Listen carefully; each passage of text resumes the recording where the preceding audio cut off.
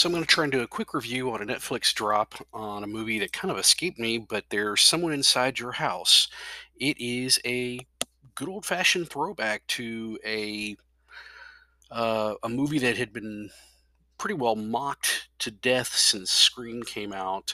But it is just a straight up teenage slasher flick that does a pretty decent job of it.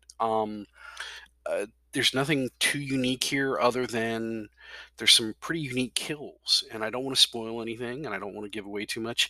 It's a little, as they say now, woke in what they're trying to paint this as, so it will appeal to some younger crowds. But overall, the overall story and the execution are incredibly well done. There's a few, kind of jump scares, but then for the most part, it's just straight up slasher and really well done.